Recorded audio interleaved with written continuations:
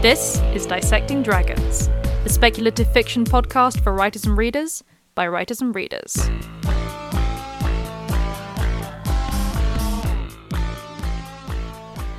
Hello, and welcome to Dissecting Dragons, the speculative fiction podcast for writers and readers by writers and readers. I'm Madeleine Vaughan. And I'm Jules Ironside. This week, it's complicated. Relationship highs and lows in speculative fiction. Okay, so a little bit of background about where this episode has come from. This is one that I kind of approached Jules about, though I think there was something ruminating in your mind regarding the subject, Jules. It was one of those ones where you said it and I'm like, yes, we do. We can definitely talk about that. There's definitely enough to cover there. Yeah. And essentially, actually, this is, again, one that's definitely been ruminating in the back of my mind. But it was brought on by the fact that I have been watching My Hero Academia.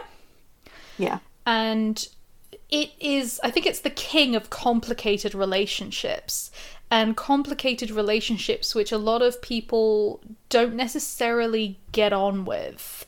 There's a lot of controversy, for instance, for those who've watched the anime, who feel like, and I'm not going to go into too much detail because we'll talk about it more later on in the episode, but just to give context, one of the characters, Endeavor, very, very bad father, incredibly abusive to his children, in some cases physically abusive to his youngest son, within the kind of the context of he's trying to train his younger son.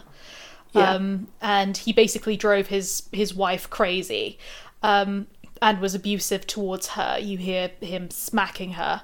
So definitely a bad father, 100% a bad father. And he's not it's not quite a redemption arc, but we're starting to see a little bit more from his point of view. And a lot of people didn't like that because they didn't like the fact that he was being given this redemption arc. And I've always felt watching it that it's not actually meant to be a redemption arc. It's meant to be actually a very realistic portrayal of difficult and turbulent relationships, because it's not that he's been forgiven. And it's not that he's been excused for his behaviour, but he's a complicated character.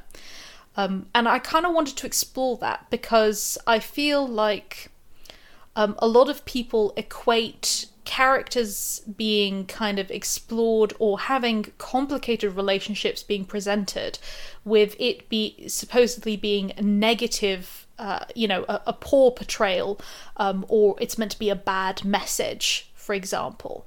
And yeah. I don't think that's fair. I think there are definitely examples where you will get an abusive or a bad relationship being romanticized or being put forward as meant to be positive and healthy, and that I object to. I object to the idea of something very unhealthy being presented like it's not unhealthy, but I do not object to unhealthy or complicated relationships being exposed as being complicated and perhaps even unhealthy.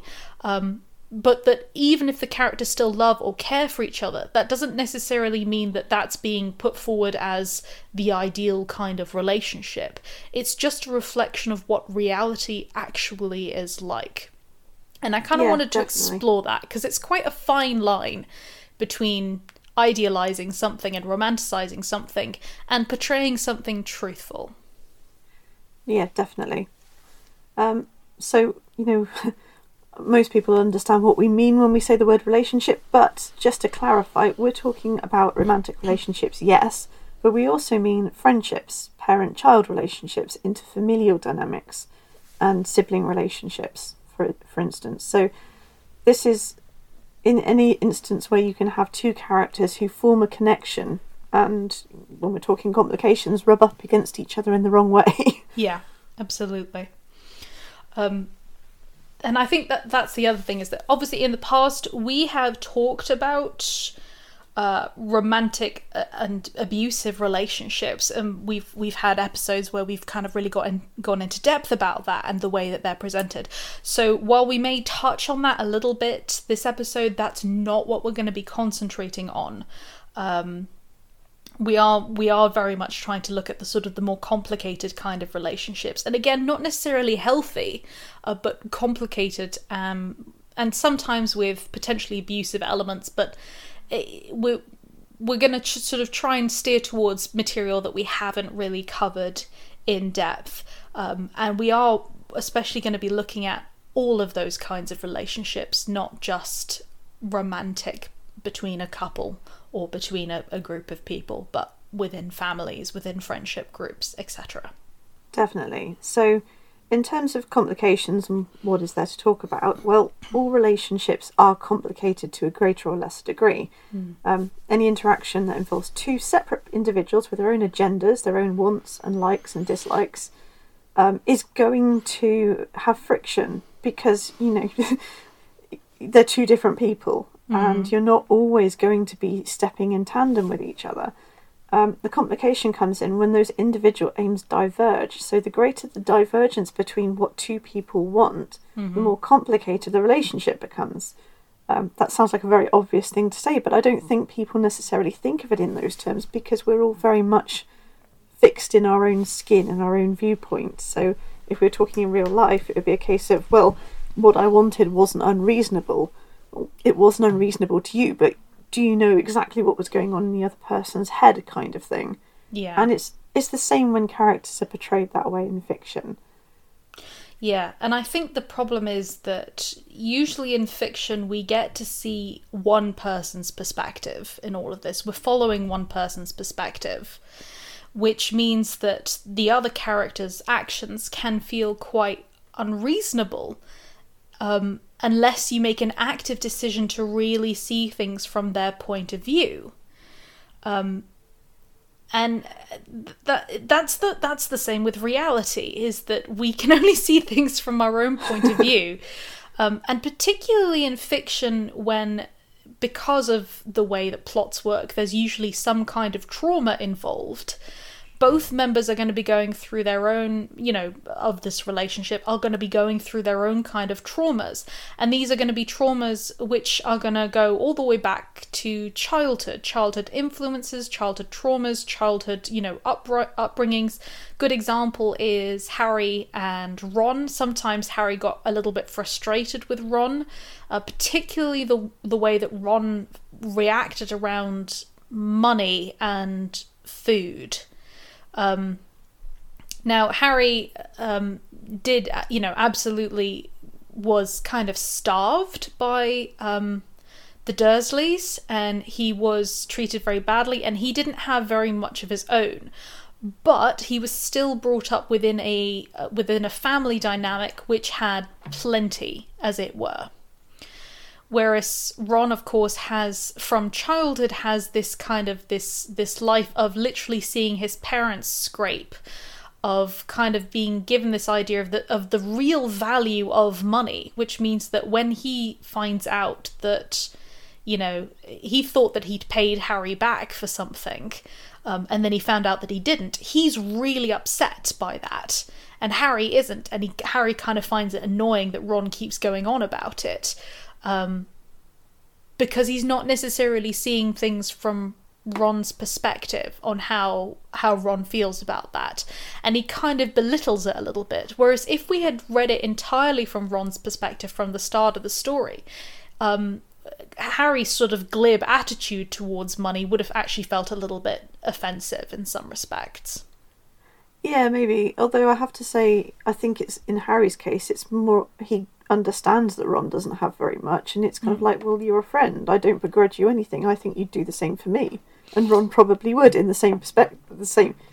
I mean, I don't think he quite understands the sensitivity about it. But then you could say the same with Ron, where Ron's always been surrounded by family, and even though he's had struggled to sort of make himself an individual in that dynamic, Harry's never really had an actual family. Yeah. Until he goes off to Hogwarts. So yeah, absolutely. And again, this is not me saying that one is in the wrong and one is in the right. I'm saying this is just the fact that they're different upbringings, will have changed their attitude toward each other's lives, as it were, and the way that they interact with things.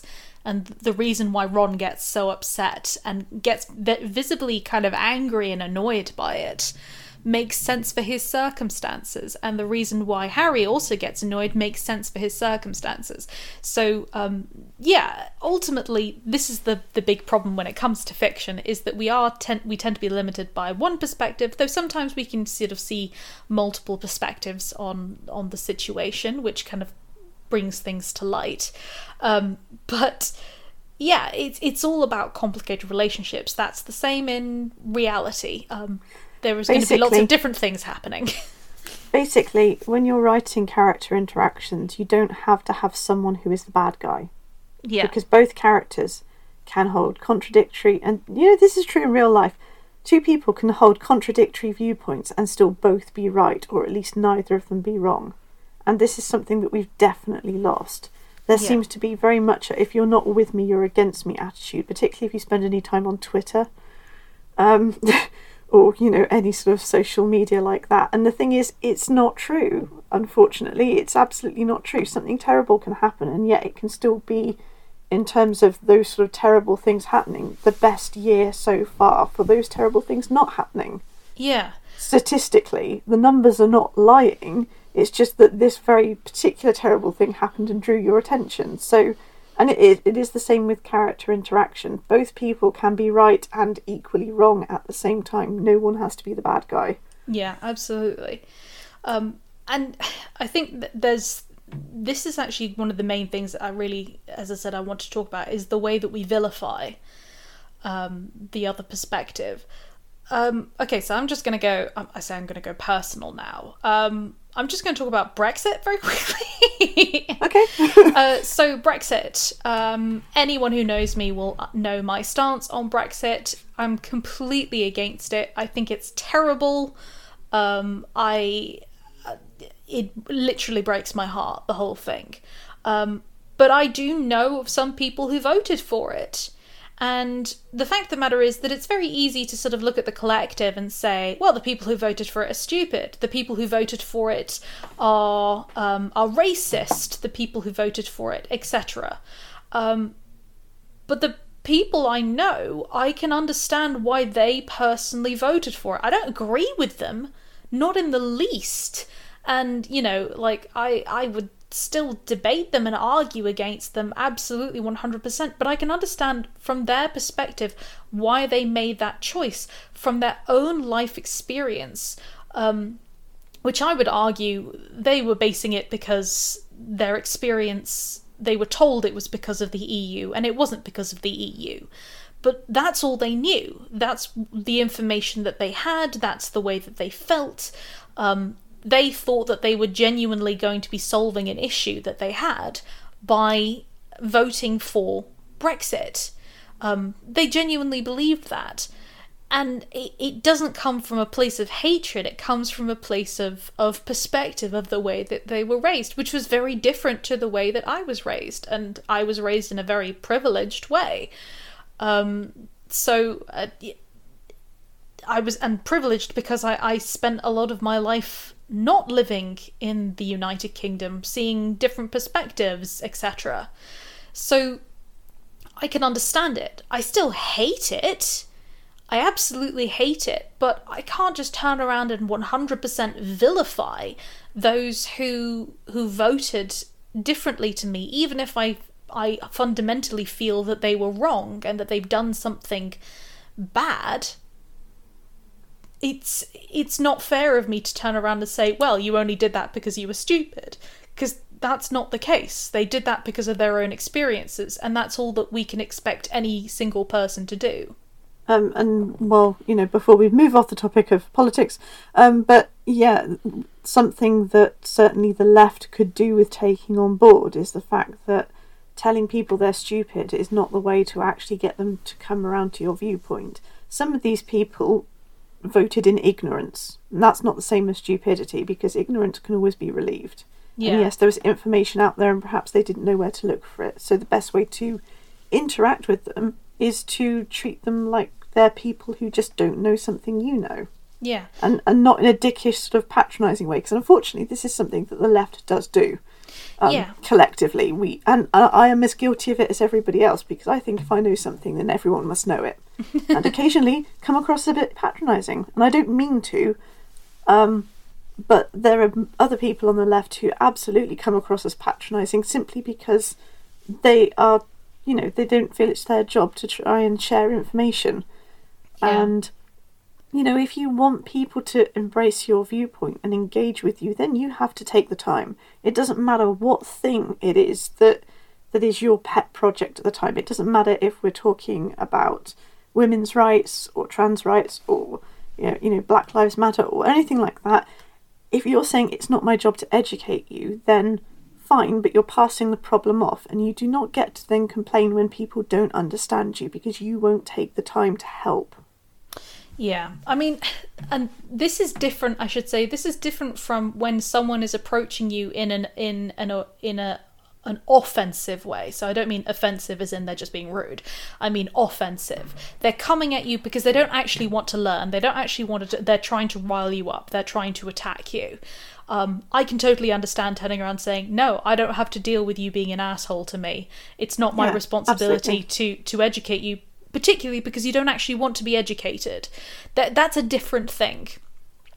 And again, this is also not down to the individual. This is down to the larger politics of things, which is that if you have a group of people who are being fundamentally ignored constantly, whose worries and whose troubles are being belittled or thrown to the side, they are going to vote against you. And a large part, I think, of the Brexit vote was basically, it was a vote against what they felt was the elite. Yeah, there were a lot of people who felt disenfranchised. I can completely understand that. Yeah. And if, the thing I suppose for me, if we're going to talk Brexit, is that the day after the referendum, the most Googled term was, what is the European Union? Yeah. Which means that most of the people who voted had no idea what they were voting for.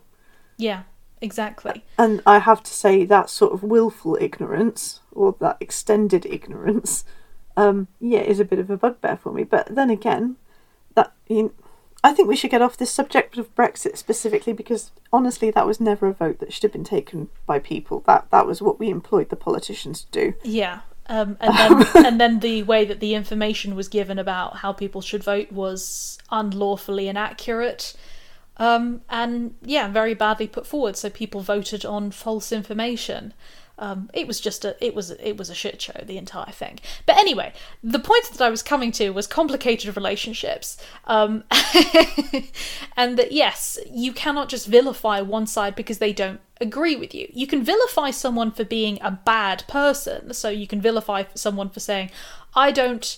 You could have someone who says, I don't understand what being trans is about. Okay, fine. I don't think you can vilify people. You shouldn't vilify people for what they say. I think you should vilify people for what they actually do. Yeah. So hang on. I was getting to that. So if you have someone who says, I don't understand what being trans is about, I don't get it, fine. You can fundamentally disagree with that person. You can't vilify them, I don't think. If that person turns around and says, trans people don't exist, and I am going to promote a dangerous rhetoric which actually results in violence and lawful action being taken against trans people, then I think you can vilify them. Particularly if they continue to do this having been peacefully educated or having had resources made available to them in a way that they should be able to take into account, and they have continued to push against that because they themselves don't want to do that. Yeah. I don't feel bad. Personally, I don't feel bad if someone has purposefully gone forward and is putting forward ideas or concepts which cause real life danger, or both mental and physical, to other people. I can understand why people might vilify them, or why people might sort of turn around and say you're a bad person. Yeah, we've really gone off on a tangent, so I'm going to reel it right back to what we are actually supposed to be talking about today. Yes, yeah. So let's actually look at some types of relationships and complications. Okay, so we'll start with parent-child dynamics. This is really complicated because the person generally that you first learn how to value yourself from is your parent or parents. Yeah. So if your parents act in a way that shows that they don't value you, and it doesn't have to be deliberate, it can be gently negligent, it can be sort of like, well, being honest, you weren't planned, we never really wanted you. That's the sort of thing that can follow people through their entire lives and will affect every relationship they ever have with anyone else until they manage to fix that part of themselves. Yeah. So, I mean, that's not actually necessarily abusive, or it's very passively abusive if it is. But it's the sort of thing where it's quite difficult. And, a child in that situation, even an adult grown child in that situation, can have a very difficult relationship with that parent. Yeah. And again, the parent-child relationship is particularly interesting because it doesn't just end there. The parent-child relationship is also an echo of the previous parent-child relationship. Yeah, it certainly can be. And it could, when I say an echo, I don't necessarily mean that it's always going to be the same.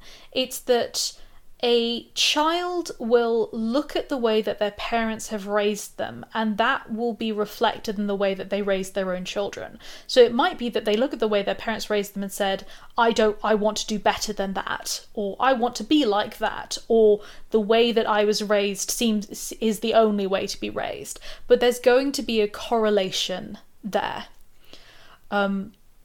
So it's an interesting dynamic because what happens whenever you have a parent is that they are also a child.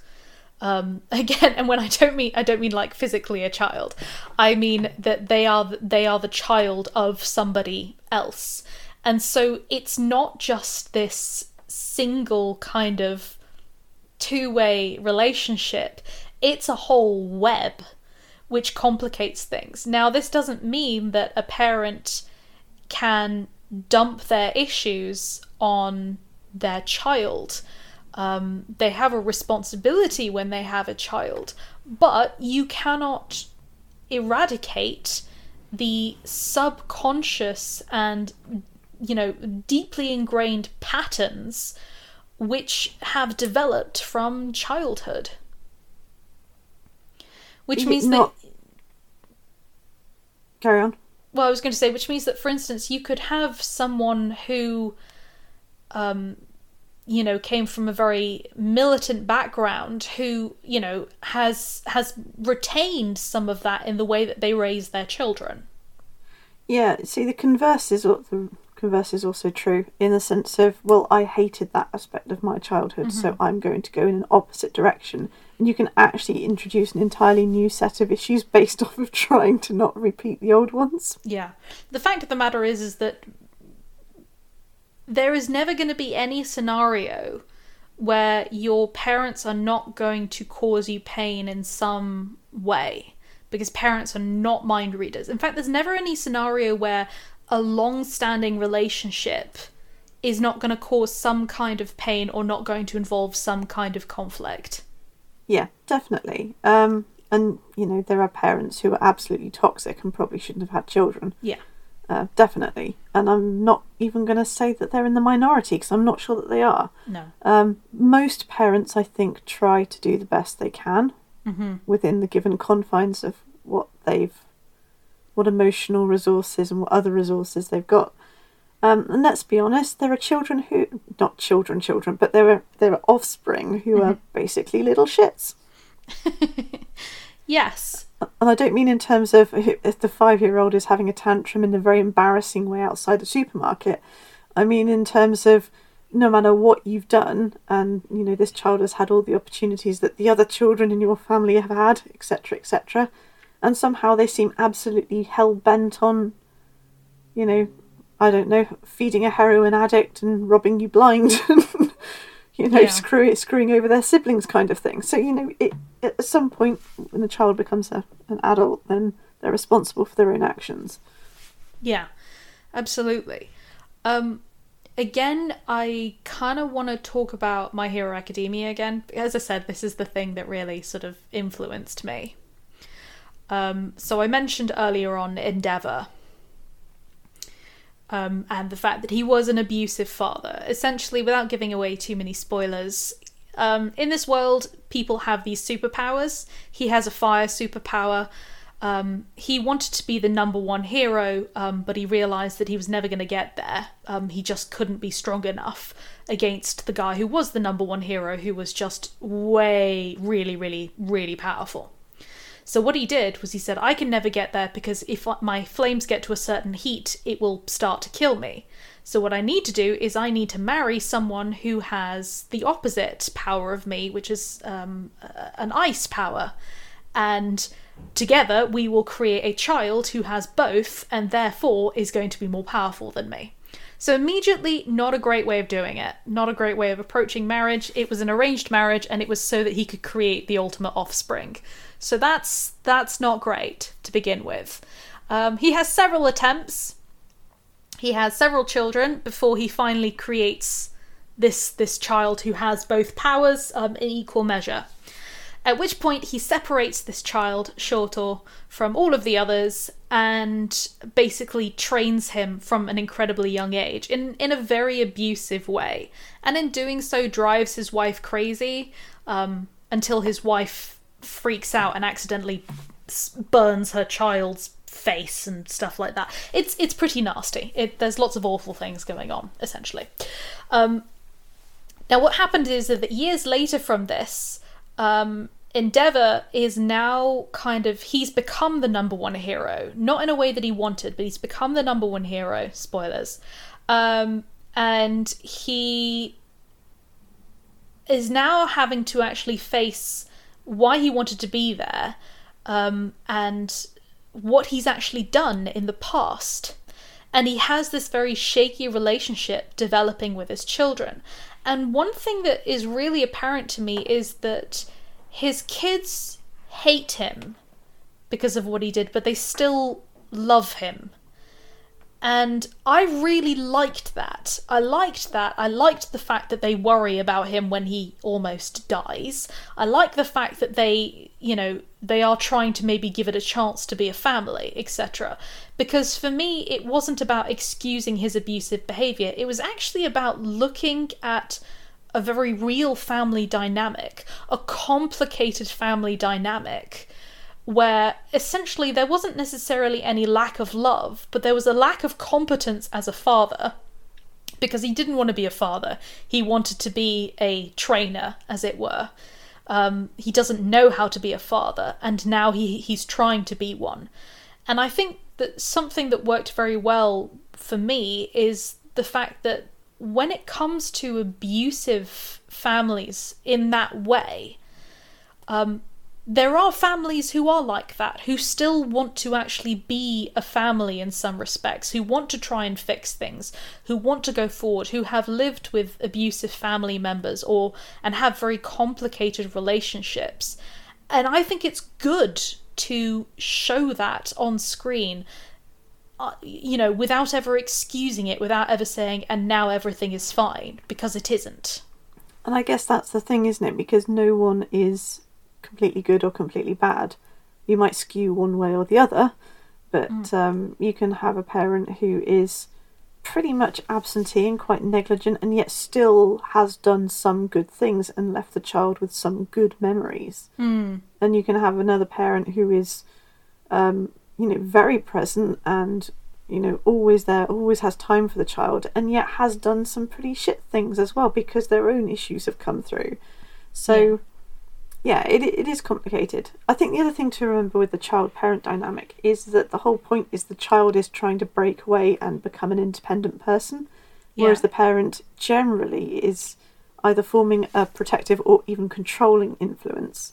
And both those states are natural, and it isn't until the child eventually becomes adult enough to assert him or her or their self that you can then start rebuilding the relationship as kind of equals, which is something that we all have to do with our parents to a certain extent.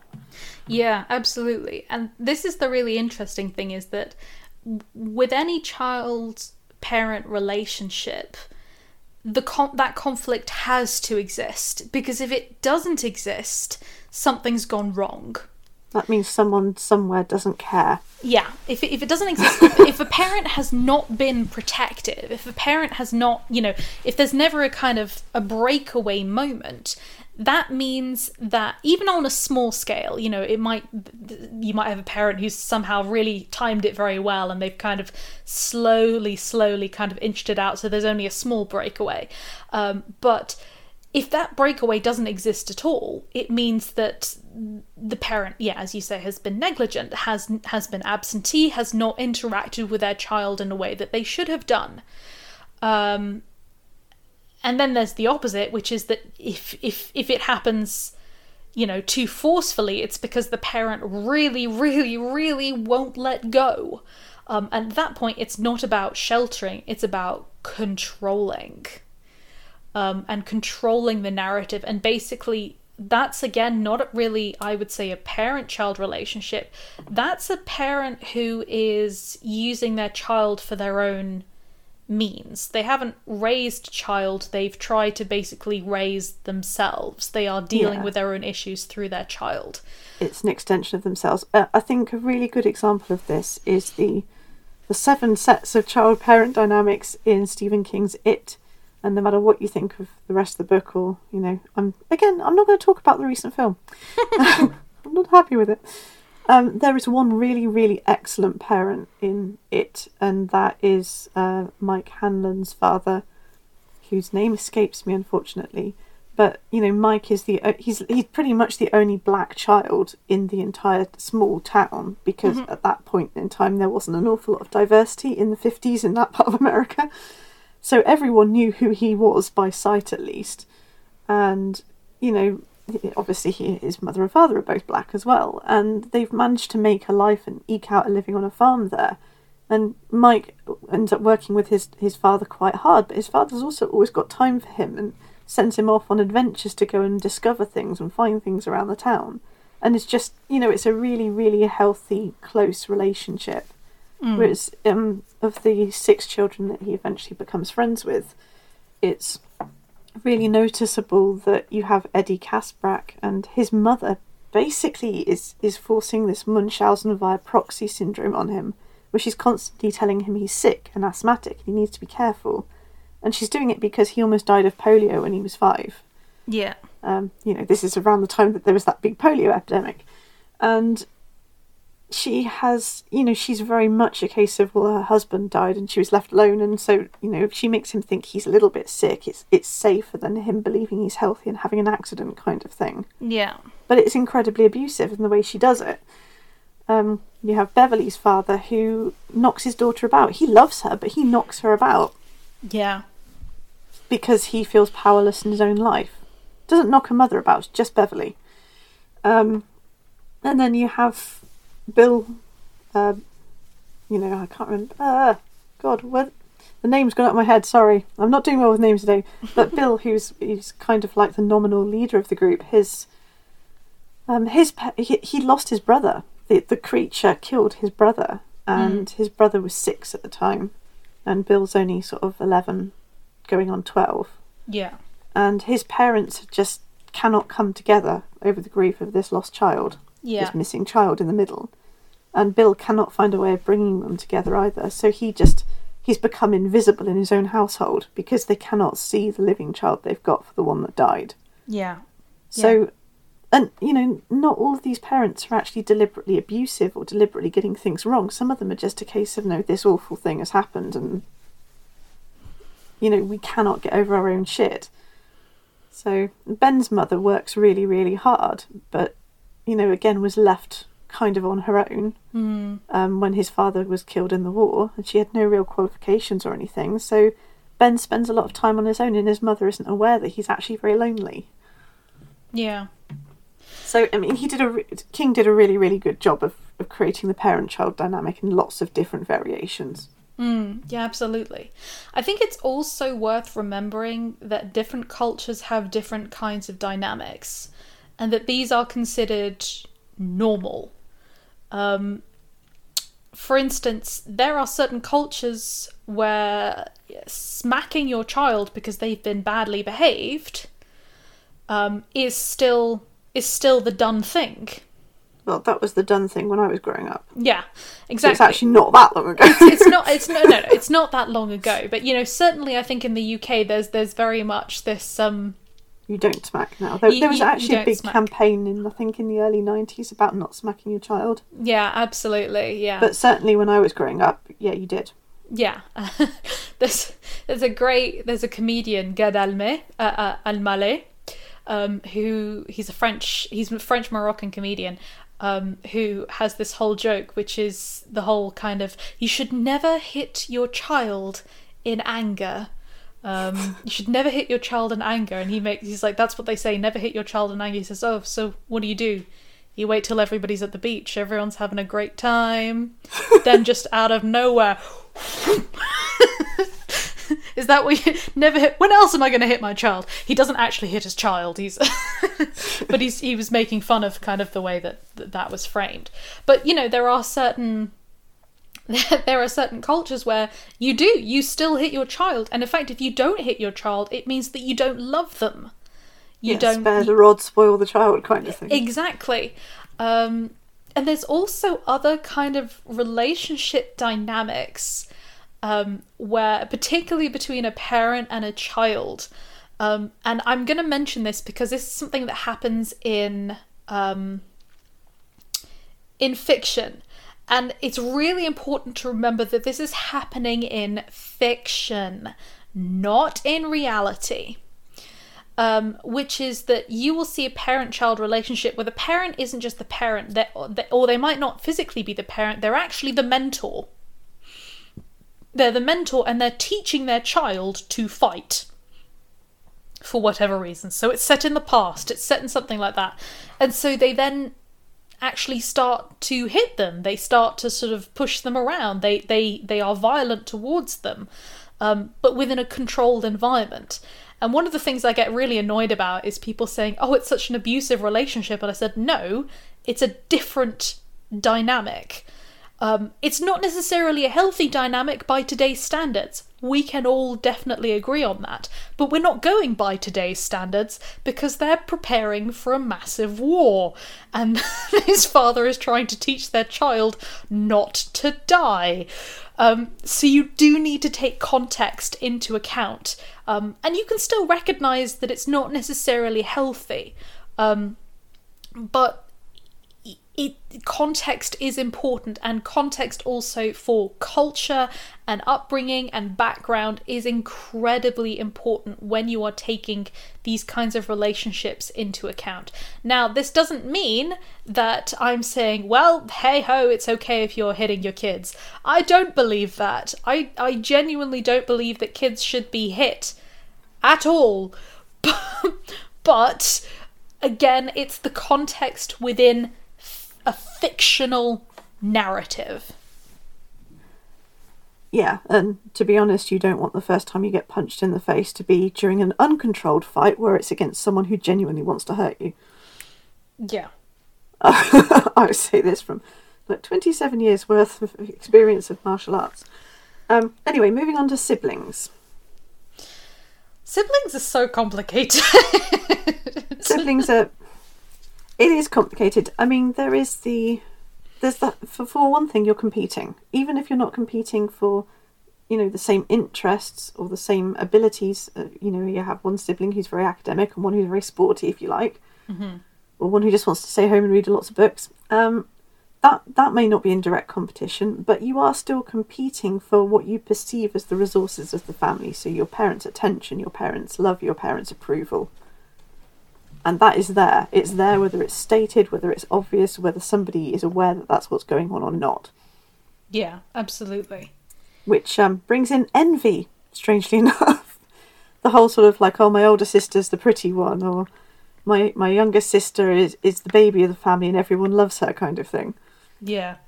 I think it's really... this is good as well because Jules and I can say this from different perspectives. Because Jules... obviously has sisters. Yep. And you're the oldest sibling. Yeah. And I have a brother, and I am the youngest sibling. So we have very different perspectives, but also the same perspective, as it were, on what it's like growing up with either or. Yeah, definitely. My closest in age to me sister is only 13 months younger than me, and once we got to about sort of 7 and 8, we fought all the time, as in all the time. And yes, some of that was the natural competing for our own niche within the family. Some of it was the fact that I was perfectly happy on my own. I would have spent the majority of my time on my own, entertaining myself and requiring very little from anybody else. Or, you know, playing the sort of games that perhaps she wouldn't have been interested in. I played with the boys a lot. I had permanently scuffed knees. I was always fighting and climbing trees and playing football and doing all that sort of stuff. I got called tomboy a lot. She wanted my company, I think, was the thing. And I wasn't interested in a lot of things that she wanted to do. So that was already an issue.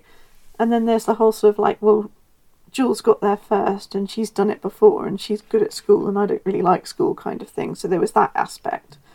And then you add on top of that the fact that we were completely different people. You know, the things that we were good at were in completely opposite directions. She saw the world in a way that I really didn't. And we annoyed the hell out of each other. We really, really annoyed the hell out of each other. I think maybe it might have been easier if there'd been a sort of 3 or 4 year age gap instead of like, you know, just over a year.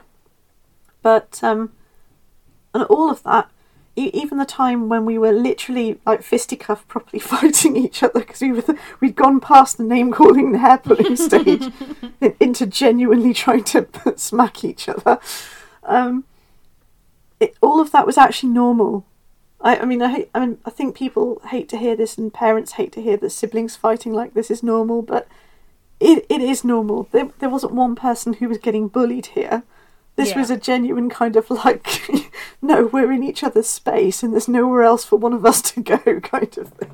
Yeah, absolutely. And I think it is particularly difficult if you are both the same gender, because there's natural comparisons. Yeah, I mean, maybe. I have no basis for comparison there. But yeah, you might well be right.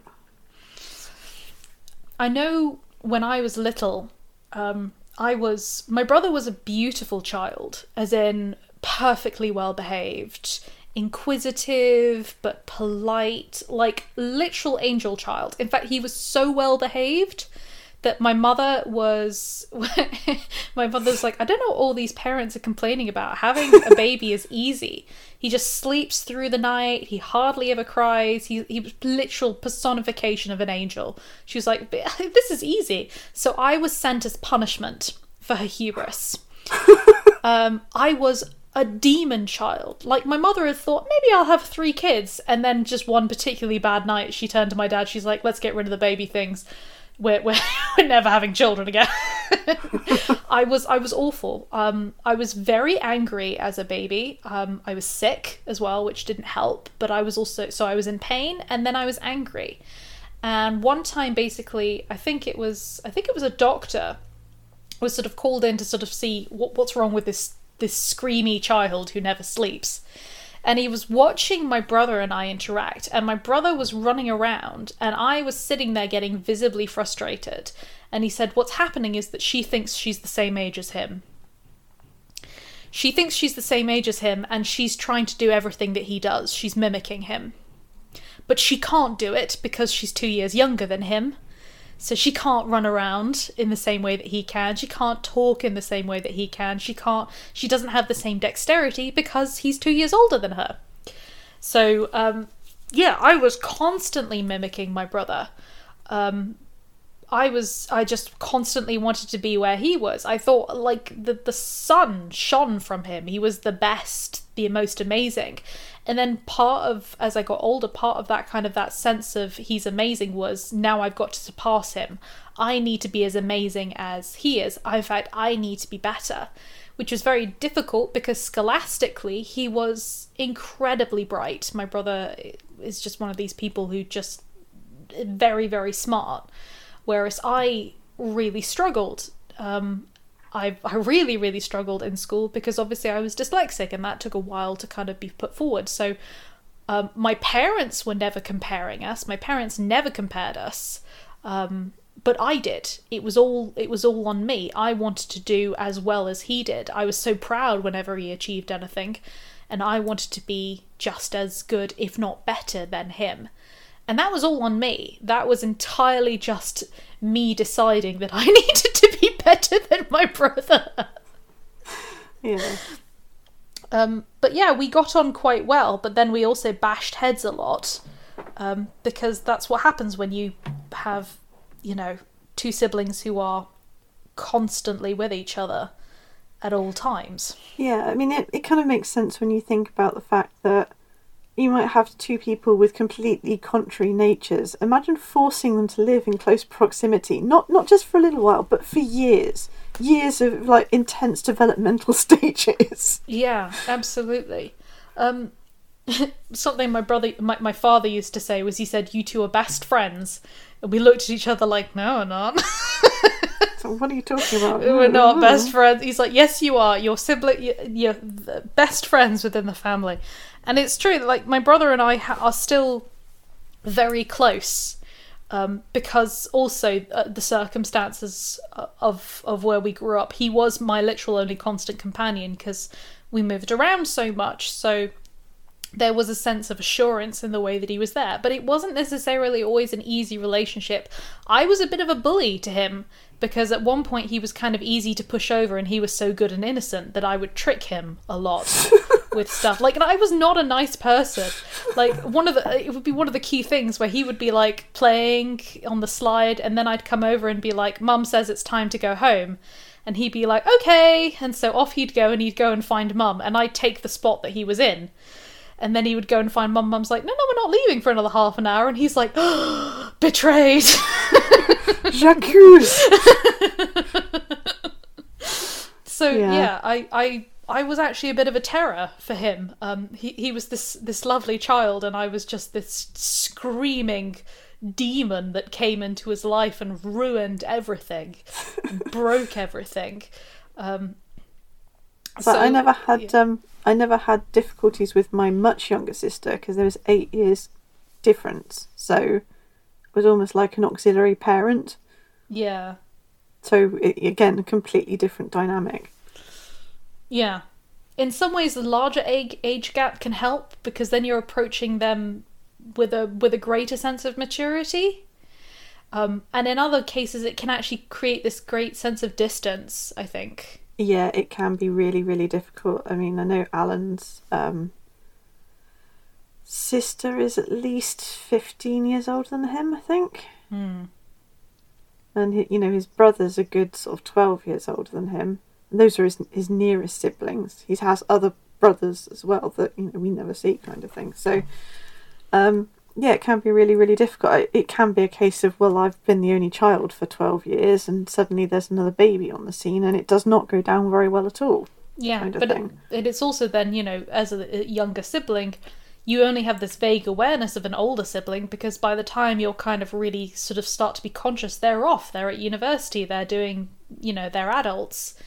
Yeah. So you don't get that kind of the same sort of relationship at all. Whereas again, my brother and I, because we were only 2 years apart, we had the opportunity to both like the same things, to play the same games, to to hang out with one another, which meant that as adults we do get on. Yeah, I mean, in fairness to my sister, I get on with her really well now. We both, I would say we both still want completely different things out of life. We're both interested in completely different things most of the time. Yeah. But we do get on really well. Same with my younger sister, although, again, I never really had the same sort of conflict with her.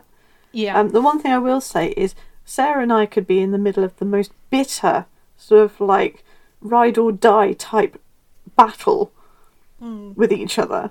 And then the minute someone else came in on one side or the other, we would join ranks against that person. Yeah, absolutely. Like, no, this is between us. This is my sister. You do not mess with my sister. But you were just arguing with her. I don't care. You've made the mistake. You have woken the demon. Kind of thing. Yeah, absolutely. I also think that it's worth remembering that an abusive relationship with children is different from like a parental abusive relationship. So for instance, you can have two kids and one of them is a bully to another. That's not good. That's absolutely not good, but they're both children. And you could definitely have a set of siblings where maybe an older sibling actually bullies their younger sibling, pushes them around, but they could still love them. They could absolutely still love them. They could still risk things for them. And as they get older, they might repair that relationship. Again, I'm not saying it's good, but I'm saying that it's complicated. And there are some people who might have had a bad sibling relationship and have decided not to forgive their brother, their sister, their sibling in general. They might have said, no, you're a toxic person and I don't want to be with you. And I completely understand that. But I also think there are some people who've turned around and said, we're both adults now and I have decided to forgive you. Or we're both older now and I have decided to forgive you. And one isn't more correct than the other. It's all about the individual thing. And it's all about, again, how complicated relationships can be. And you can't say to someone, oh, you're just giving in, because they've decided to forgive their sibling, particularly if their sibling has actually made changes. I mean, I will say that when you're talking about between siblings, the chances are that it's probably 6 of one, half a dozen of another. Yeah. It's just one person was in a position of slightly more strength. Yeah. But the younger sibling usually has also, been able to enact certain things that were considered unforgivable by the older sibling as well. So, it's a bit tricky. But if in a case of genuine bullying, then the adults, the guardian, should actually be intervening. Yeah, absolutely. 100%. That this is not a case of, we'll leave the children to sort it out. Someone needs to intervene on that. Yeah, I think that is the particular thing, is that it is down to adults to step in when that kind of toxic sort of relationship is forming in children, because again, patterns of behavior develop, but children's brains, they don't stop developing until, your brain doesn't stop really kind of changing and fixing and sort of forming itself until you're about like 25 properly, does it? Yeah, when you finally, your frontal lobe stop developing. Yeah, exactly. So, that there is still absolutely a chance for change. It is an adult's responsibility to step in the way there. And if a child is being a bully, more often than not, again, I'm not saying that it's okay for a child to be a bully, but more often than not, that's an adult's responsibility to sort that out. There's a failing in some respects in the way that adults are reacting, and the child isn't necessarily an evil person. They could be a massive dick at the time, but that doesn't mean they're a lost cause. Yeah, there are probably a few exceptions to the rule, but generally I would agree with that. Yeah. Let's look at friendships. Well, actually, I just wanted to say one example of the sibling one, because they're sort of siblings, is actually Harry Potter. Yeah. Dudley and Harry. Dudley, growing up, was Harry's tormentor because he was mimicking the behaviour of his parents. And in the end, he steps away from that as he becomes more aware, and as he actually steps away from the own abuse that he was sort of going through, the way that his parents were treating him. He steps away and he matures and he kind of makes his peace with Harry. It's tenuous, they're not the best of friends or anything like that, but they make a certain peace because they've also had same sort of traumatic and lived experiences together. Yeah, definitely. Okay, friendships. Friendships. This is a tricky one because you can have abusive friendships. Yeah. Or you can have friendships that start off perfectly balanced and then eventually become abusive or come back from that. Yeah. There's a lot of natural pushes and pulls in friendships. When you form a close friendship with someone, you are choosing someone for your extended family, ultimately. Yeah. And that choice that you make will give someone a certain amount of power over you. And very few people can just go, okay, you're treating me really badly, I'm cutting you out of my life. It's very difficult to do that. I can think of a couple of instances with one of my sisters, where I'm like, this person is genuinely treating you badly, and it's a case of, well, yeah, but they'll come back around. We've been friends since primary school, kind of thing. And it's like, yeah, but they've consistently, every time I've seen you in this sort of setting, they've treated you badly. They've been rude to you in public. They've been abusive to you in public, kind of thing. Yeah. So yeah, it is really, really difficult. And again, there is a sort of envy aspect as well, where, perhaps you have one friend who went on and got married and had children very, very young, and envies the freedom of the other friend who perhaps decided to put those things off until a bit later and pursued a career instead, or vice versa. Yeah. Or if you happen to be, two friends who are working within the same circle and one has great success and you haven't, envy can start to pull there. Yeah, I think it's natural to have a little bit of envy. I don't think it's natural to let it rule a relationship. No, absolutely not. And another aspect is you might have two friends, for example, and one has a slightly more forceful personality, and without necessarily meaning to, they inadvertently overshadow or even depolarize the other person.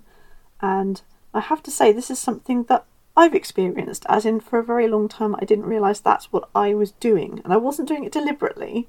It was just a case of, I was very certain in my ideas and my opinions, and I was willing to listen, but I expected people to be as direct and as forceful as I was, not realising that perhaps I was actually scaring the shit out of people a bit. Yeah, and I think this is the other thing, is that every single person will at some point have engaged in poor behaviour with a friend. It might be subtle manipulations, which we actually learn from a young age.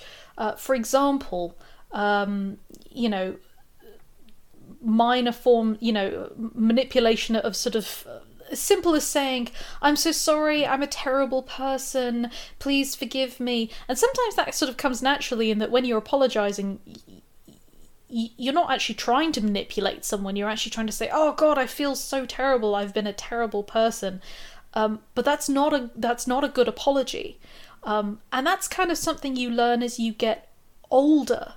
But those kinds of dynamics are still going to cause problems. And as I said, you can look back on any kind of friendship and you can see where you have done something wrong, where you've been manipulative, or even, again, unconsciously. But everybody's done it, because relationships and friendships are complicated. We've also all said things that are cruel and mean, or we've thought them, or we've done certain actions, or we've betrayed trusts, or things like that. Again, that's sort of part of growing up. Yeah, I mean, I can honestly say that it's something I still feel a bit impatient with, excessive timidity. Because again, that's not something I've got a real basis for comparison for. So when people act very timid towards me, I do feel exasperated, I think, because I don't believe I'm acting in a way that's particularly threatening. But obviously from someone else's point of view, if it's someone who is, say, very, very anxious, or feels they don't know me very well, or just finds me a bit intimidating, honestly, I find it quite bizarre that I quite often get told that I'm intimidating, so I don't think I'm intimidating at all. So it's really a bit of a head fuck when someone says that. It's like, oh, well, I've been so quiet because you're kind of I don't necessarily think I'm a very forceful person, but apparently I am, so there you go. So yeah, it is being able to shift your perspective to try and take in the fact that not everybody had the advantages of the way that you were raised, the way that you were encouraged, or even certain inclinations of your own nature. Yeah, it's and when I'm snickering away there you are so intimidating, but you have like an aura. Yeah, when I was very young, I had a group of friends in one of the places that I lived, where we were very physical with one another. I was definitely one of the kind of the boys, as it were. And that meant kind of punching one another. That meant slaps and pushes and things like that. This was not something that had occurred to me as being abusive. This is just something that we all did and that we were all kind of happy to do. And that was just a behaviour that I wasn't ever ruled out, because no one stopped us, because we were all just happily doing it. We never meant any harm. It was just, we were fighting, we were play fighting. Sometimes it got a bit more serious, but that was just something that we were doing out of the eyes of adults and parents and stuff like that. And then when I moved schools, I had a friend, and the other thing was that I was watching certain like TV series at the time where you'd always have one character who'd make a joke or something, and then the other person would just give them a little slap up the head, to get them to shut up. Like, so these were my influences, was that I was seeing that on TV as seeing that's a normal, healthy dynamic between friends, and the fact that that had been my lived reality when I was actually among friends. So I did that with one of my other friends, and found later on that they were sort of growing apart from me, and then they said, I'm kind of scared of you, you keep hitting me. And I was like, oh my god.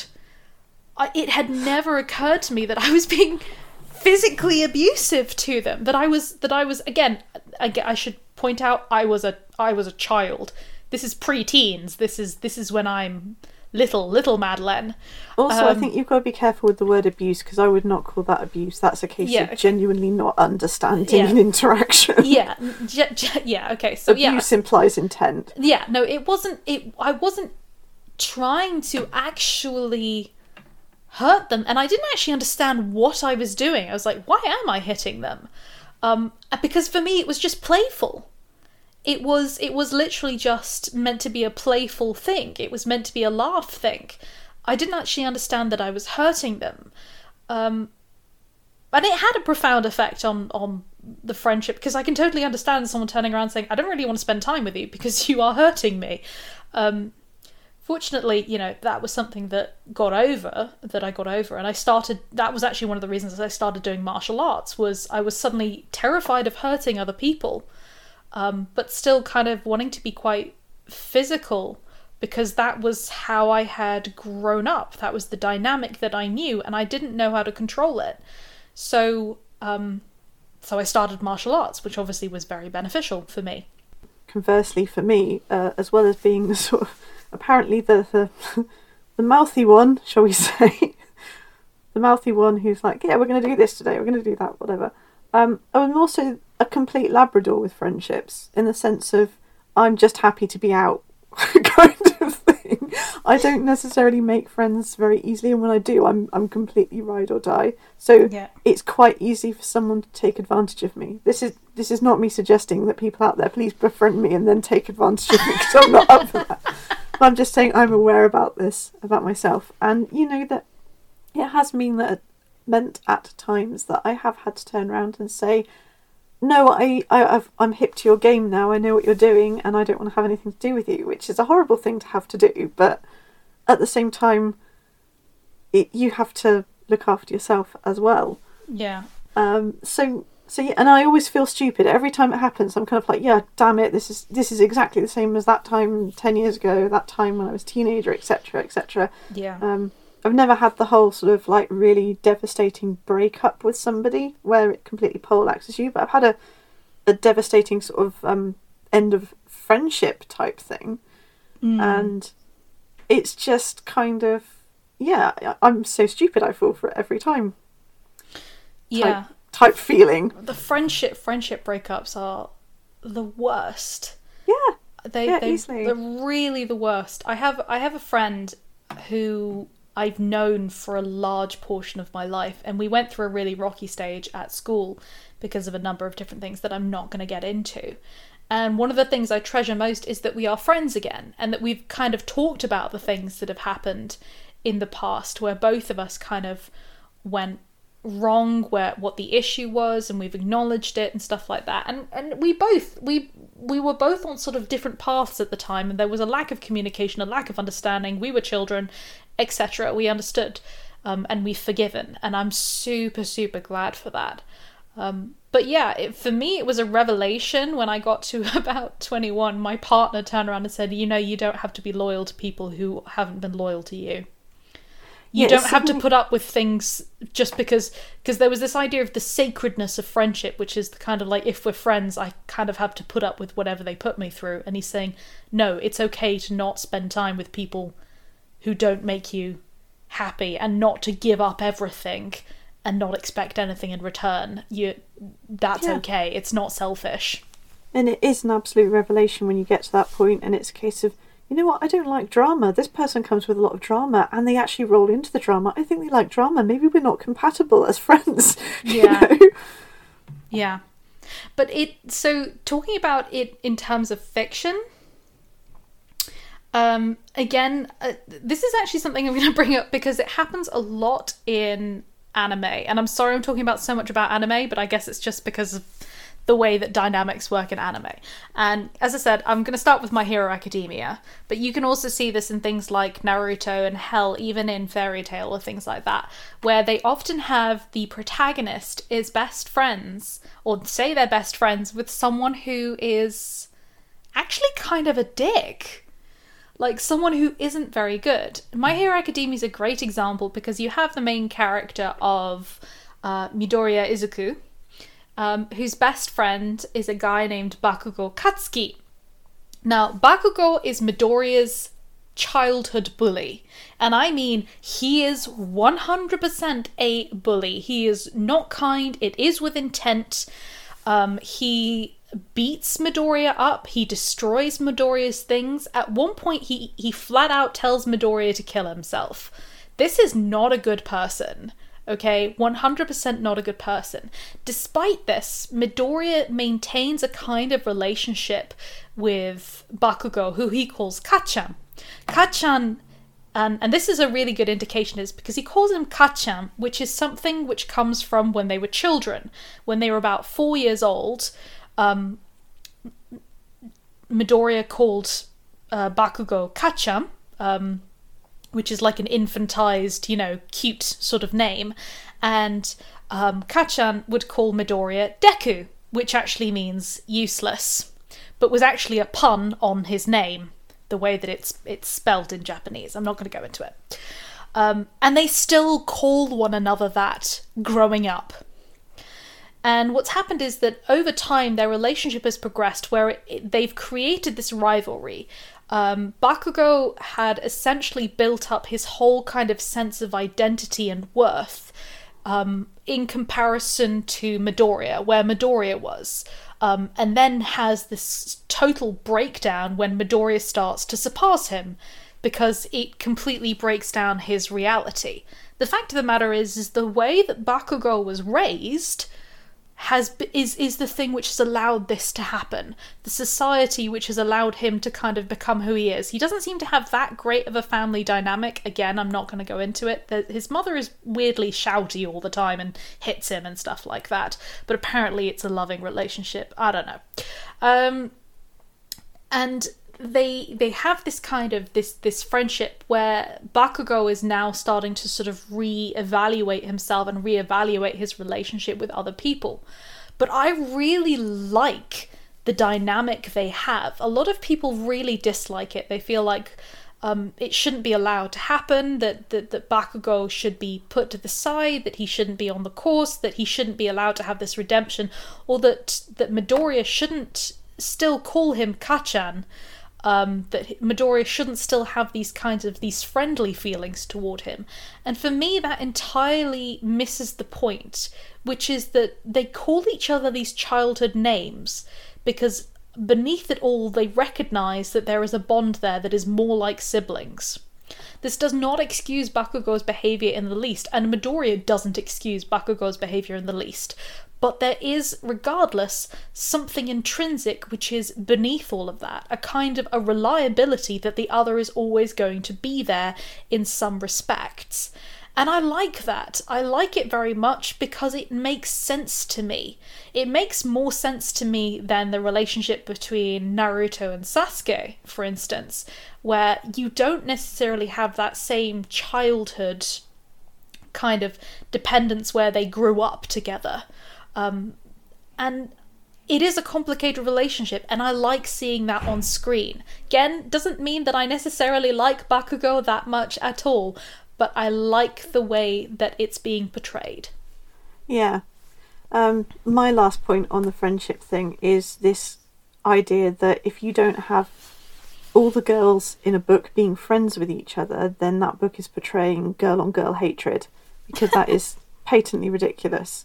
There is no law written anywhere which says that all girls have to be friends with each other, because sometimes the person you don't get on with is going to be another girl. And it's not to say that girl-on-girl hate isn't a thing, because yes, it absolutely can be, but a lot of the time what people are calling girl-on-girl hate actually is just a case of either two people both being dicks, one person being a dick because they're a bit insecure, or people who just genuinely don't get on. It's the actual girl-on-girl hate thing is actually quite rare. So yeah, I mean, most of my friends when I was growing up were boys, right up until even going to a convent school, I would have said that the friends I was closest to were actually the boys I played with outside of school. So forming genuine female friendships was kind of a bit of a revelation, but it's kind of what you have access to, isn't it? Because a lot of the kids who lived around us were male, so I made friends with them, kind of thing. Yeah, absolutely. Yeah, friendships are complicated and people are complicated, and being the same gender is not usually link enough to create friendship. There's got to be other things that are part of it as well. It's like, oh yeah, this entire sci-fi convention, there are two female authors. We'll put them at the same table because they have so much in common because they're both female, kind of thing. Though I do feel like in that sense, if I was at a sci-fi convention and it was all males, I might actually quite like having another woman or another person who's within a minority. What I don't like is when it's like, well, you've got to be friends. It's like the idea is like, oh, you're a lesbian, they're a lesbian, you should be a couple. Like, no, okay. that's the lowest common denominator. Yes, it is. Okay, I'm going to give you an adult example, and then we'll go on to having a quick look at romantic relationships. But yeah, basically, there's Alan is friends with someone he met through work, etc., and occasionally he likes, for us all to kind of get together. Obviously not since way, way before lockdown. Yeah. And Alan's friend's wife is very nice.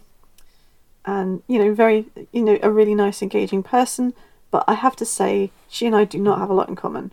And when everybody's talking, I want to be talking with Alan and his friend because they're talking about sci-fi and fantasy and Star Trek and the stuff I'm interested in, whereas I have very, very little to offer this very, very lovely person who nevertheless, she and I sort of look at each other and it's a case of, I know, in a sort of, we know we're supposed to entertain each other now, but we don't have anything in common to talk about. Yeah, absolutely. And despite what people might think, just talking about what it is to be a woman is not something that we... It's like I can canvass that quite thoroughly in 10 minutes. I don't really need a really long drawn-out conversation with everyone I ever meet, kind of thing. Exactly. So yeah. Anyway. I suppose in a way it's kind of like, parents take their children along and they're kind of like, oh, I have a child, you have a child. They're both roughly the same age. We'll shove them in the sandpit together. They'll get on fine. It's like those two children are distinct individuals who may not like each other at all. Yeah, absolutely. It's also the playdate thing, which is it's just like, well, I get along, so you two should get along with, we get along, so you two should get along. It's like we have nothing in common. We're only friends because you make us hang out so much, but we don't actually have anything in common. And it's also, he bites, Mum. It's like, what are you talking about? Of course he doesn't bite. Yeah, he does. He bites all the time. There's something really wrong with him. I feel like you're drawing from life experience here, Jules. Maybe a little. Anyway, quick look at romantic complications. Yes. Okay, so first of all, equality issues. Regardless of what kind of relationship you have, there is always going to be a bit of a power play. Yeah, part of making a romantic relationship work is allowing the gentle flow of power between two people rather than one person taking charge all the time. Yeah.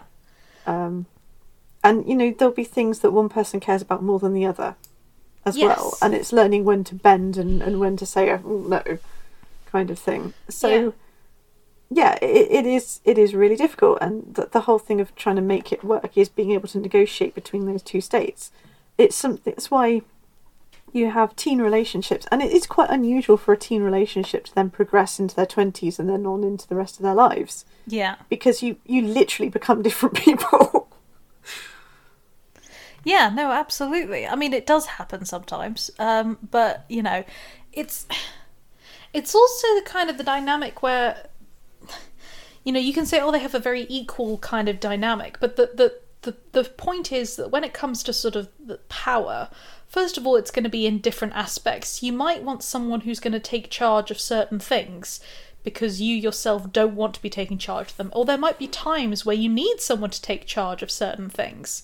But the idea of then kind of being in a relationship where someone is always 100% in charge of everything and you are never, even if you want to be, that's not great. It should be basically about where people are comfortable.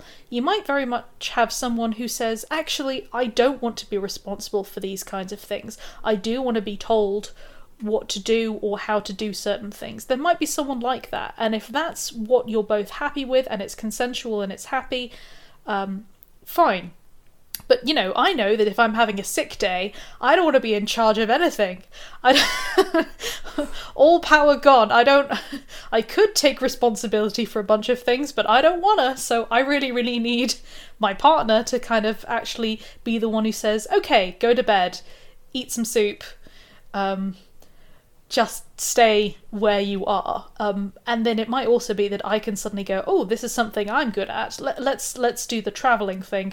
We're not coming to any decision, therefore I'm going to take the power. It's like a set of rabbits. Did you know that rabbits sit on each other's heads sometimes? And the other rabbit actually gets kind of happy about this, because when one rabbit sits on the other, it basically says, I'm in charge and you follow me. And the other rabbit goes, oh, okay. And it's not always the same rabbit.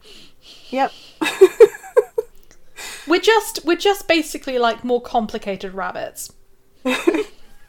Obviously, the other thing with a romantic relationship is both parties will bring a certain amount of baggage to the relationship.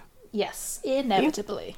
Even if you think you're not, even if you've come from a really, really happy, well-adjusted home life, at some point along the way you will have collected some baggage, or you've really not been paying attention in your life. You've just sort of skipped through. And nothing has made an impression on you, in which case I would say you have a completely different set of issues to work on. It's a completely different set of issues. Yes.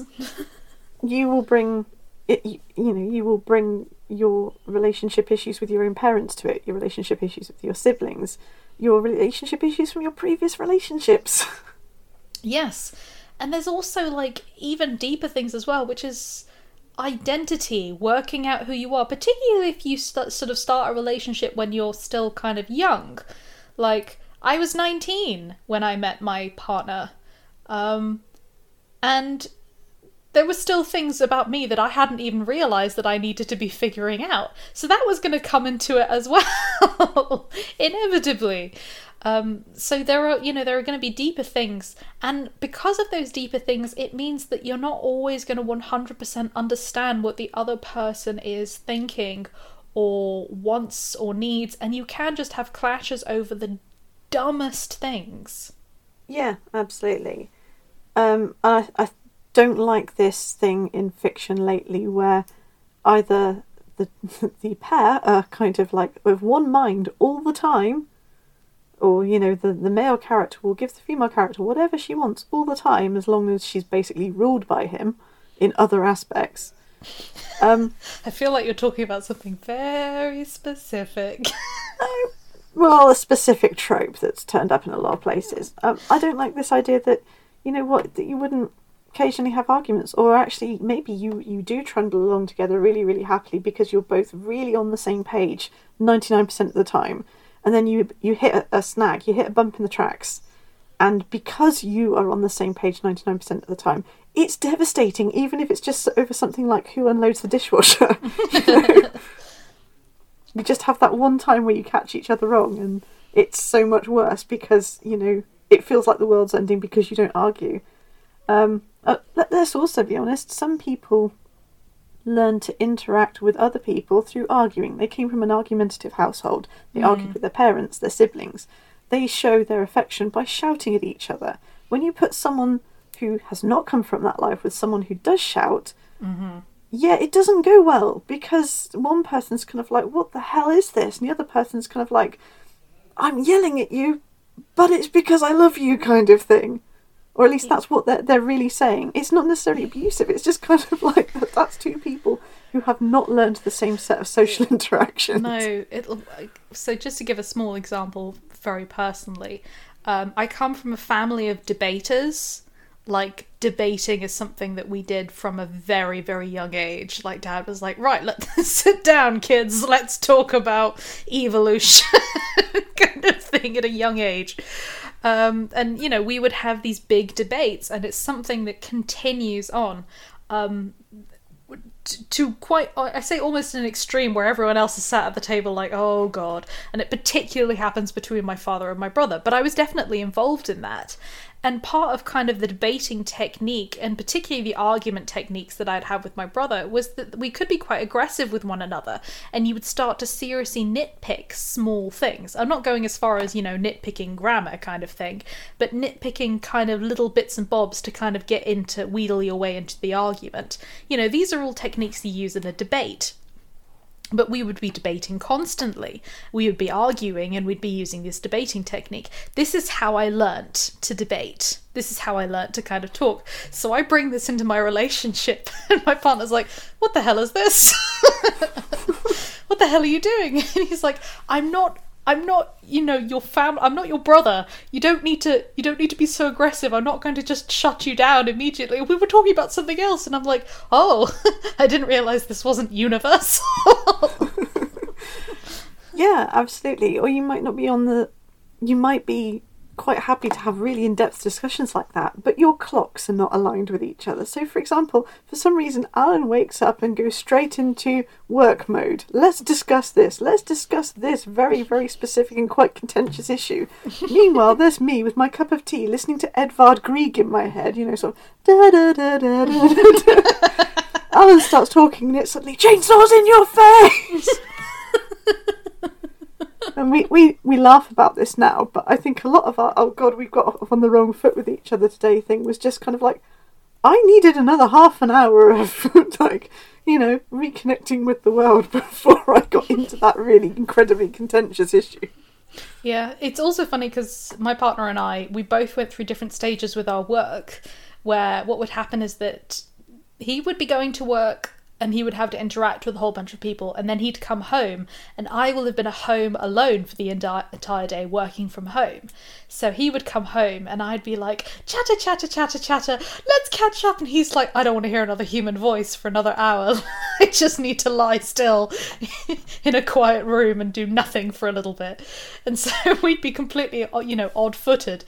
And then it was the other way around, where he was working from home, and I will have been like teaching all day, and I'll come in, he'd be like, chatter, chatter, chatter, chatter, and I'm like, no, go away, I need to watch YouTube videos for an hour. I need to lie in bed and not talk to anybody. I get the whole sort of like, I've run out of nice for the day, okay? That is my quota. My quota of nice is gone at the moment. So yeah, it's the romantic interests, romantic relationships can be complicated because you're two individual people. You are not of one mind. And here's another thing, is that you are, inevitably when you love somebody, inevitably when you're 100% close to somebody, especially when you live with somebody, there's going to be a low blow or two. There's going to be, I'm going to hit where it hurts kind of thing. Not even necessarily intentionally, but you're going to be a dick, and it will hurt all the more because it's someone that you love. Yeah, definitely. Nobody is the good guy all the time. No one's the bad guy all the time, unless it is a genuinely abusive relationship. Yes, in which case, yeah. Which we're not really talking about. But, just in a general sort of, why is it complicated? Well, it's complicated because this person has never really got over their relationship with their mother. This other person has never really got over their relationship with their ex-girlfriend. Yeah. And they're doing the best they can, kind of thing. But perhaps their behaviour is avoidant or dismissive. These are actual terms. There's the 4 classifications of relationship, and there's clingy, avoidant, dismissive, and generally they say healthy. Yeah. Most of us are somewhere in the first 3, because most of us aren't that well adjusted. And also, your relationship, how you interact with somebody, will depend on who the relationship is with. I did actually do the sort of the psych evaluation test on this, and I got classified as an avoidant, dismissive person. Mostly avoidant, in the sense of being very self-contained and independent and not really needing somebody else. So if I'm with somebody, they need to be somebody who doesn't feel that they have to be needed. Yeah. In that respect, because that's not really how I work. On the other hand, if somebody sort of will meet me on my terms, I move more into the healthy quadrant of the square. If that makes sense. Yeah. And this is also the really, really, really important thing, is that a healthy relationship between 2 people is going to be down to them. And you can have 2 couples who behave in a completely different way to one another, and it can be 2 completely healthy relationships, but very, very different. It is very hard from the outside, and again, we're not talking about abusive relationships. That's a different kettle of fish, which we've already discussed. I'm talking about complicated relationship. It's very difficult from the outside to judge someone else's relationship and whether it's right or not. And it's also why you should never compare your relationship to other people's. Again, not talking about abusive relationships. And I think the difficulty is that people who are trapped in abusive relationships will often make excuses, will say, no, but this is just how we are.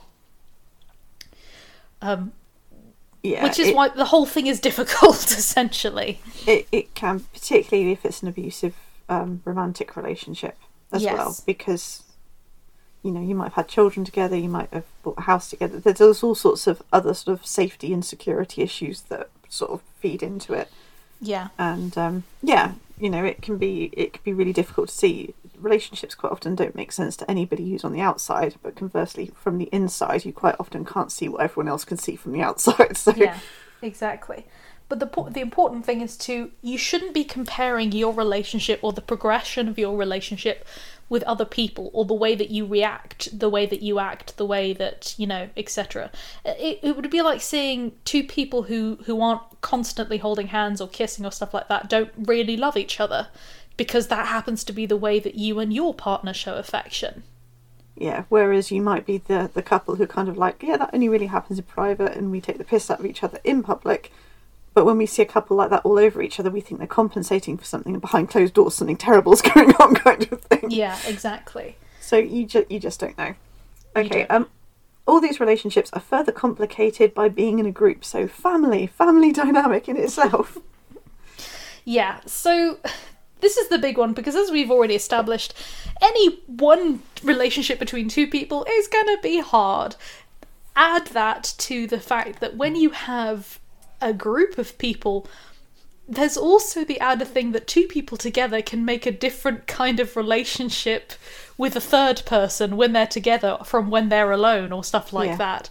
Like, you will have individual relationships between your parents, but when they're together as a unit, that is also a different relationship. Yeah, so obviously we're linking most of this to writing, so you've probably got your writing goggles on right now, but yeah, ultimately these are things to consider, as in so the way someone would reply to another character when it's just the 2 of them is completely different to how they might reply when there's an audience. Yeah, absolutely. When there's another member of the family in the room, kind of thing.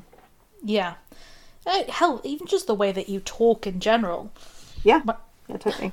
My brother was constantly poking fun at me because he's like, "Why do you talk so posh when we're with our grandparents?" And I was just like, I've got to switch it up in my head, because otherwise I'm going to just start swearing. You don't want me to start swearing. Yeah, I completely get that. So, okay, we're going to do a very brief look at how we use these sort of complications in our own work to help drive the plot, because that is what all these things do. They're all conflicts, so they help drive subplot and character arc and character development. First of all, it's really important to insert these kind of relationships and to really consider the very personal relationships between characters whenever you're writing. Because if everything is just too perfect with everybody, it's no longer engaging, it's no longer believable, and you kind of lose a whole level of a character, because a big part of who we are is based also on the relationships that we have and how they have affected us and how we act in certain situations. So it's not just about building up like a larger dynamic among a group of people, it's actually also about building up your singular titular character as well. Yeah, definitely. So, I mean, I think like 90% of our work as a body is about character interaction, because those are the sort of books we both write. But yes, I'm just trying to think. I kind of like the sibling relationships as I portrayed them in the Unveiled series, and then later on exploring good friendships and bad friendships as well. Yeah, absolutely. I was really thinking about Unveiled, because particularly looking at I Belong to the Earth and then I Am the Silence, you kind of portray these very complicated relationships between Emmeline, Amy, and Grace, in that Grace, loves her sisters, but has this, kind of feels quite resentful, particularly of Emmeline. And it's kind of cruel to Emmeline, particularly in the first book, because of how resentful she is. But they are still sisters, and they make their peace, and their relationship, even going forward, even though they have made their peace in future books and stuff like that, it's still definitely different from the way that Grace reacts around Amy than the way that she reacts around Emmeline. Yeah, definitely. And it is those separate relationships you have with different sisters, because they're different people, strangely enough. Absolutely, yeah. And then when I wrote the short stories for Dead Roads, you get a bit of Grace's perspective, and the fact that she actually feels intensely responsible for her younger siblings the whole time. So that has coloured a lot of her perspective, as well as, sort of resentments that happen later. Yeah, absolutely. And then one of the reasons that I really fell in love with Unveiled is that I enjoyed book 1, but book 2 was what pulled me in 100%, and that was a big part to do with the relationship between Beth and Emmeline.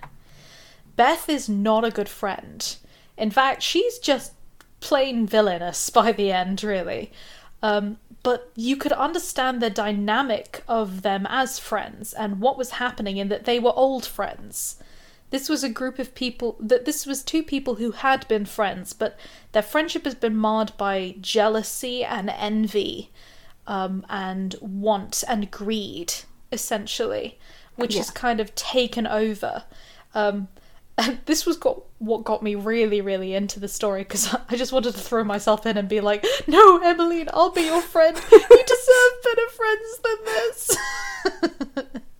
Yeah, I mean, it's a classic sort of, this is an old friend, this is someone who's been a very good friend in the past. Yeah. And you keep gaslighting yourself and telling yourself that they are a good friend. Yeah, maybe they're a bit prickly now, but they've probably got reasons for that.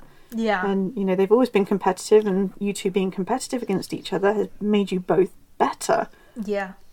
And then you get a bit further in, and it's kind of like, this might have been a good friendship once, but it isn't now. That doesn't mean it couldn't be again. And then you get to the final point, and it's kind of like, yeah, there are some things you don't really come back from. Yeah. There are some bridges which burn, and you don't try and cross back over them. Which, yeah, I really liked that because it also showed, it was a big part of Emmeline's growth as well and her development, because the first book is very much, she kind of is rebuilding her relationship with her sisters. And in the second book, she's been really left on her own. She's not with her sisters. She thinks she's been abandoned by Kieran. She's kind of in sort of this friendship where basically there's no escape because she's staying with her friend. Yeah. Who's acting weird, and she's trying to grapple hold because she also feels guilty. She feels guilty because she feels like she abandoned her friend. She stopped talking to Beth. And now there's a chance that they can bring things back together again. But things have changed. They've both changed. And I guess it was also one of the reasons I really, really liked the series going forward, because then this is all part of Emmeline's development as a person with regards to her own identity, which then kind of links in with the friends that she ultimately does make within this friendship group, which is also fraught with, you know, it's not that they all just 100% get along with each other, but, oh hey, we're all zany personalities, but we all for some reason get on. Yeah. No, they have difficulty with one another.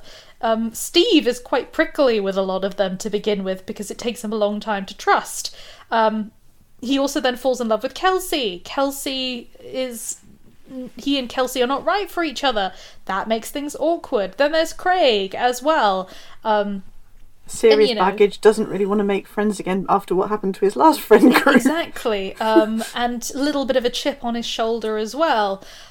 When, you know, between him and Kelsey, particularly because Kelsey reminds him of his past girlfriend, and she's kind of pushing a little bit, because she doesn't know these things, and so you do have these interactions, and one of the Kelsey's choice, which hasn't been finished yet, that's not me pushing, by the way, hint, hint.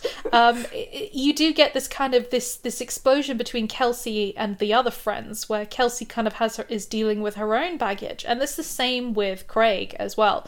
So this is a group of people who all have their own, for want of a better word, shit, and are interacting and are getting to know one another, and that isn't always easy, and there's misunderstandings, and there are mistakes, and occasionally they're all assholes, and I like that, because ultimately it also means that because they make mistakes, because they kind of misunderstand, because they butt heads, when they stay together, regardless of it, when they explain, when they apologise, not only do they grow as individuals, they grow stronger as a unit. It's more compelling. It's more meaningful. Yeah. Thank you. That's kind of what I was going for. But yeah, I think I felt like I was on something there, because I started feeling like I liked hanging out with these people. If that makes sense. Yeah.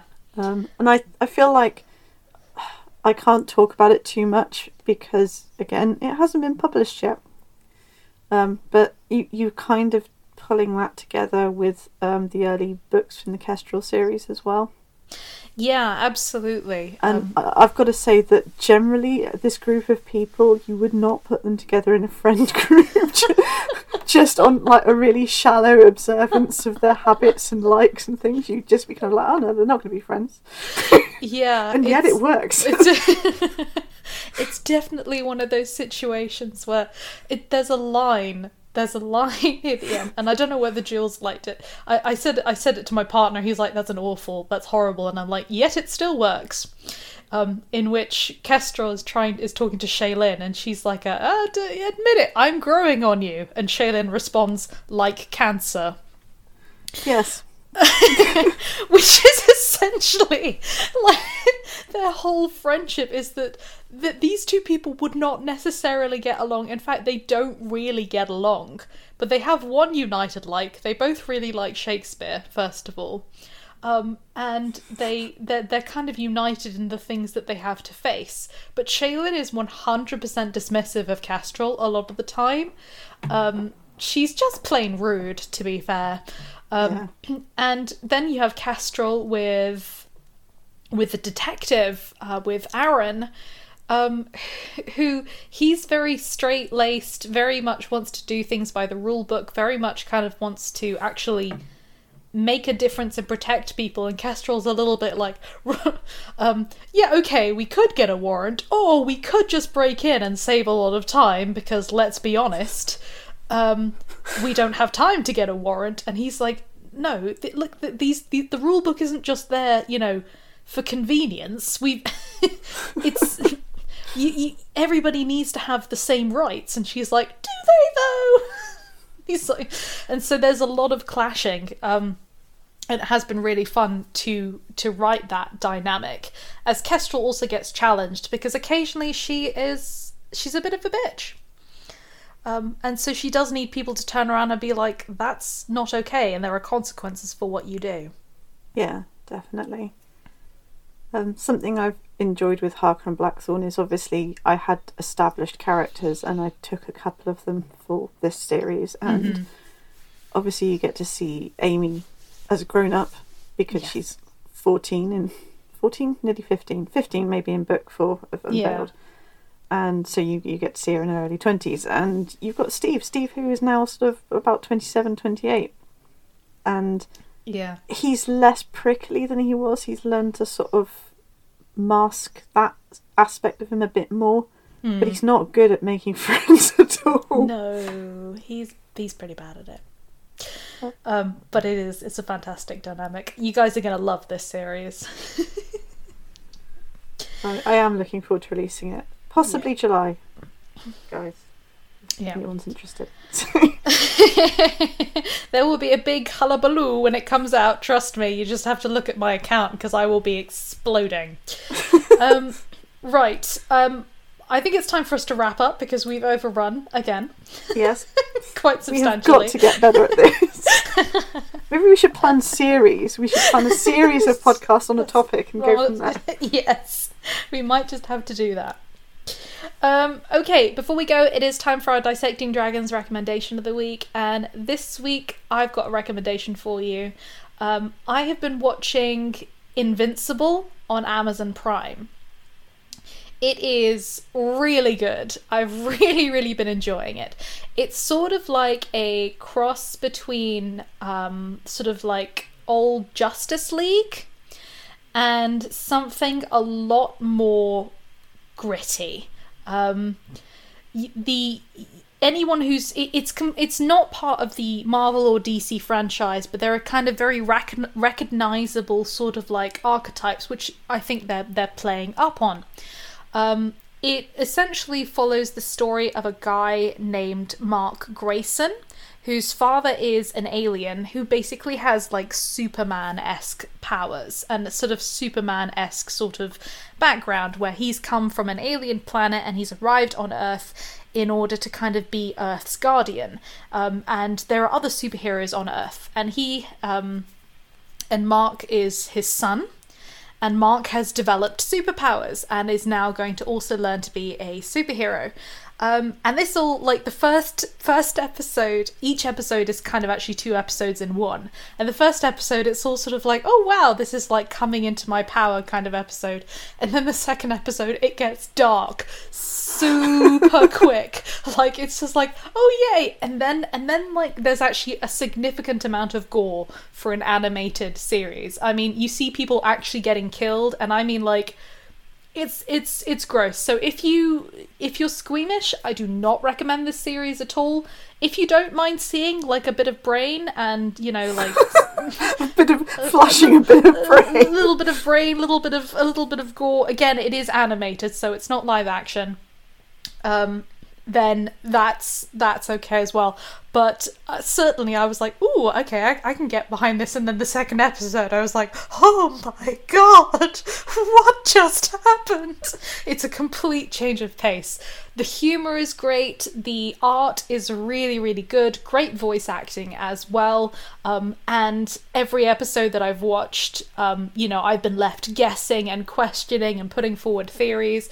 Highly recommended. But again, avoid it if you're squeamish. yeah, definitely avoid it if you're squeamish. It's not too bad, but it's bad enough. So that's my recommendation for the week. Okay, cool. Well, no, that sounds like it might be my sort of thing. I don't mind a bit of gore.